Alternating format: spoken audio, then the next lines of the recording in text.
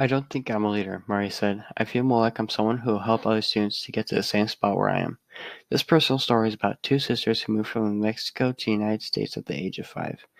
These girls immigrated to the United States where their parents wanted a better life for themselves and their kids. The twins never really got into detail about their hometown because they have fewer memories about the hometown than they do at the place where they live now. Their story started at the age of 5, where their parents forced the two twins to move to the United States for a better life. The family had to sacrifice all of their belongings and their family to try and find a better life. The family got there by taking several trips on the bus. Their mom even had to buy them toys just to keep them preoccupied so they wouldn't complain as much. The only people on the trip to the U.S. were the two twins and their parents. The two twins barely got to know their hometown, Zacatecas, Mexico. Life was a bit of a struggle when they first arrived because the twins didn't know what was going on and why they weren't really accepted in society at the time. It's as if you just had moved into a new neighborhood and nobody really knew you. The twins also had to stay home from school for days or maybe even weeks when ICE did their inspections every so often. As the time went by, the twins had to come up with more clever ways to hide their true identities and lie about where they were from. The twins also had felt bad about after they had to lie about where they were from to someone because they felt as if they shouldn't be proud of who they were, and that they were probably not as important as most people they went to school with, and that really made it hard to get by in school. The twins also had to find extracurricular activities to try and have a chance at somewhat decent college. Once the girls hit high school, things got a little better because in 2012, President Barack Obama released this thing called DACA. DACA helps many young immigrants by protecting them from deportation if they came here as minors, which also gave the girls a better shot at even bigger colleges. In 2014, the twins both graduated from high school. In search for a good college, Maria suggested that they sign up for QuestBridge, a program that helps low-income and first-generation students to go to college. When their QuestBridge counselor saw that Notre Dame had just adopted a policy to admit undocumented students, she encouraged them to apply. So the twins flew out there to get a tour of the school, which both felt like it was a well-rounded school, so they decided to go there, and they both had enough scholarship money to get a full ride through the college. The two twins later on had to make an essay on immigration. At first they just wrote up an essay that had a few facts about immigration, but as they were going to turn it in, they decided that they would rather write about their own immigration story.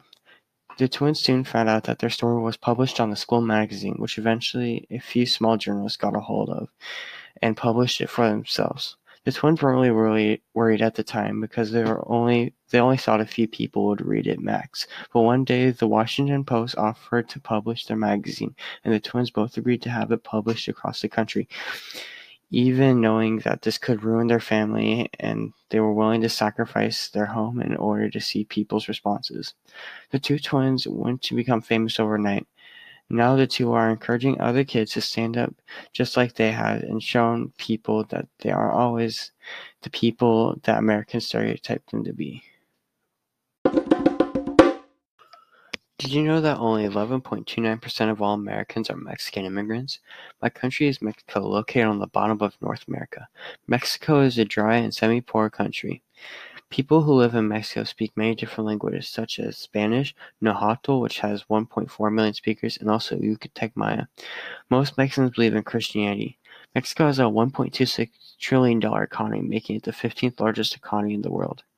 Some of Mexico's strengths are moderate external debt levels. Mexico's external debt was equal to 23% of the GDP and 65% of the current account receipts in 2012. Another strength is that Mexico has high competitiveness since China has been raising labor costs. Mexico's cheap labor costs are attracting many people.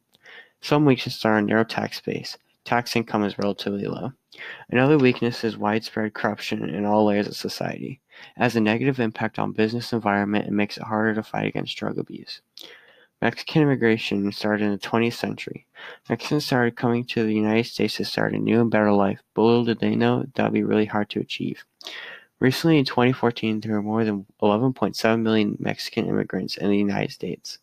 Some people who come to Mexico end up liking it in the United States. 57% say they have had a better life than they have back in Mexico.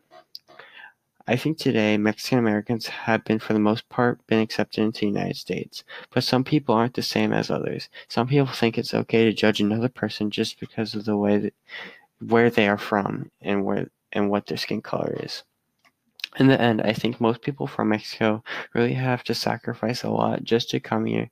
It isn't easy as people cut it out to be. You have to give some immigrants credit for showing how much they want to be here, and how you shouldn't judge a book by cover, for some things should actually be given a second look.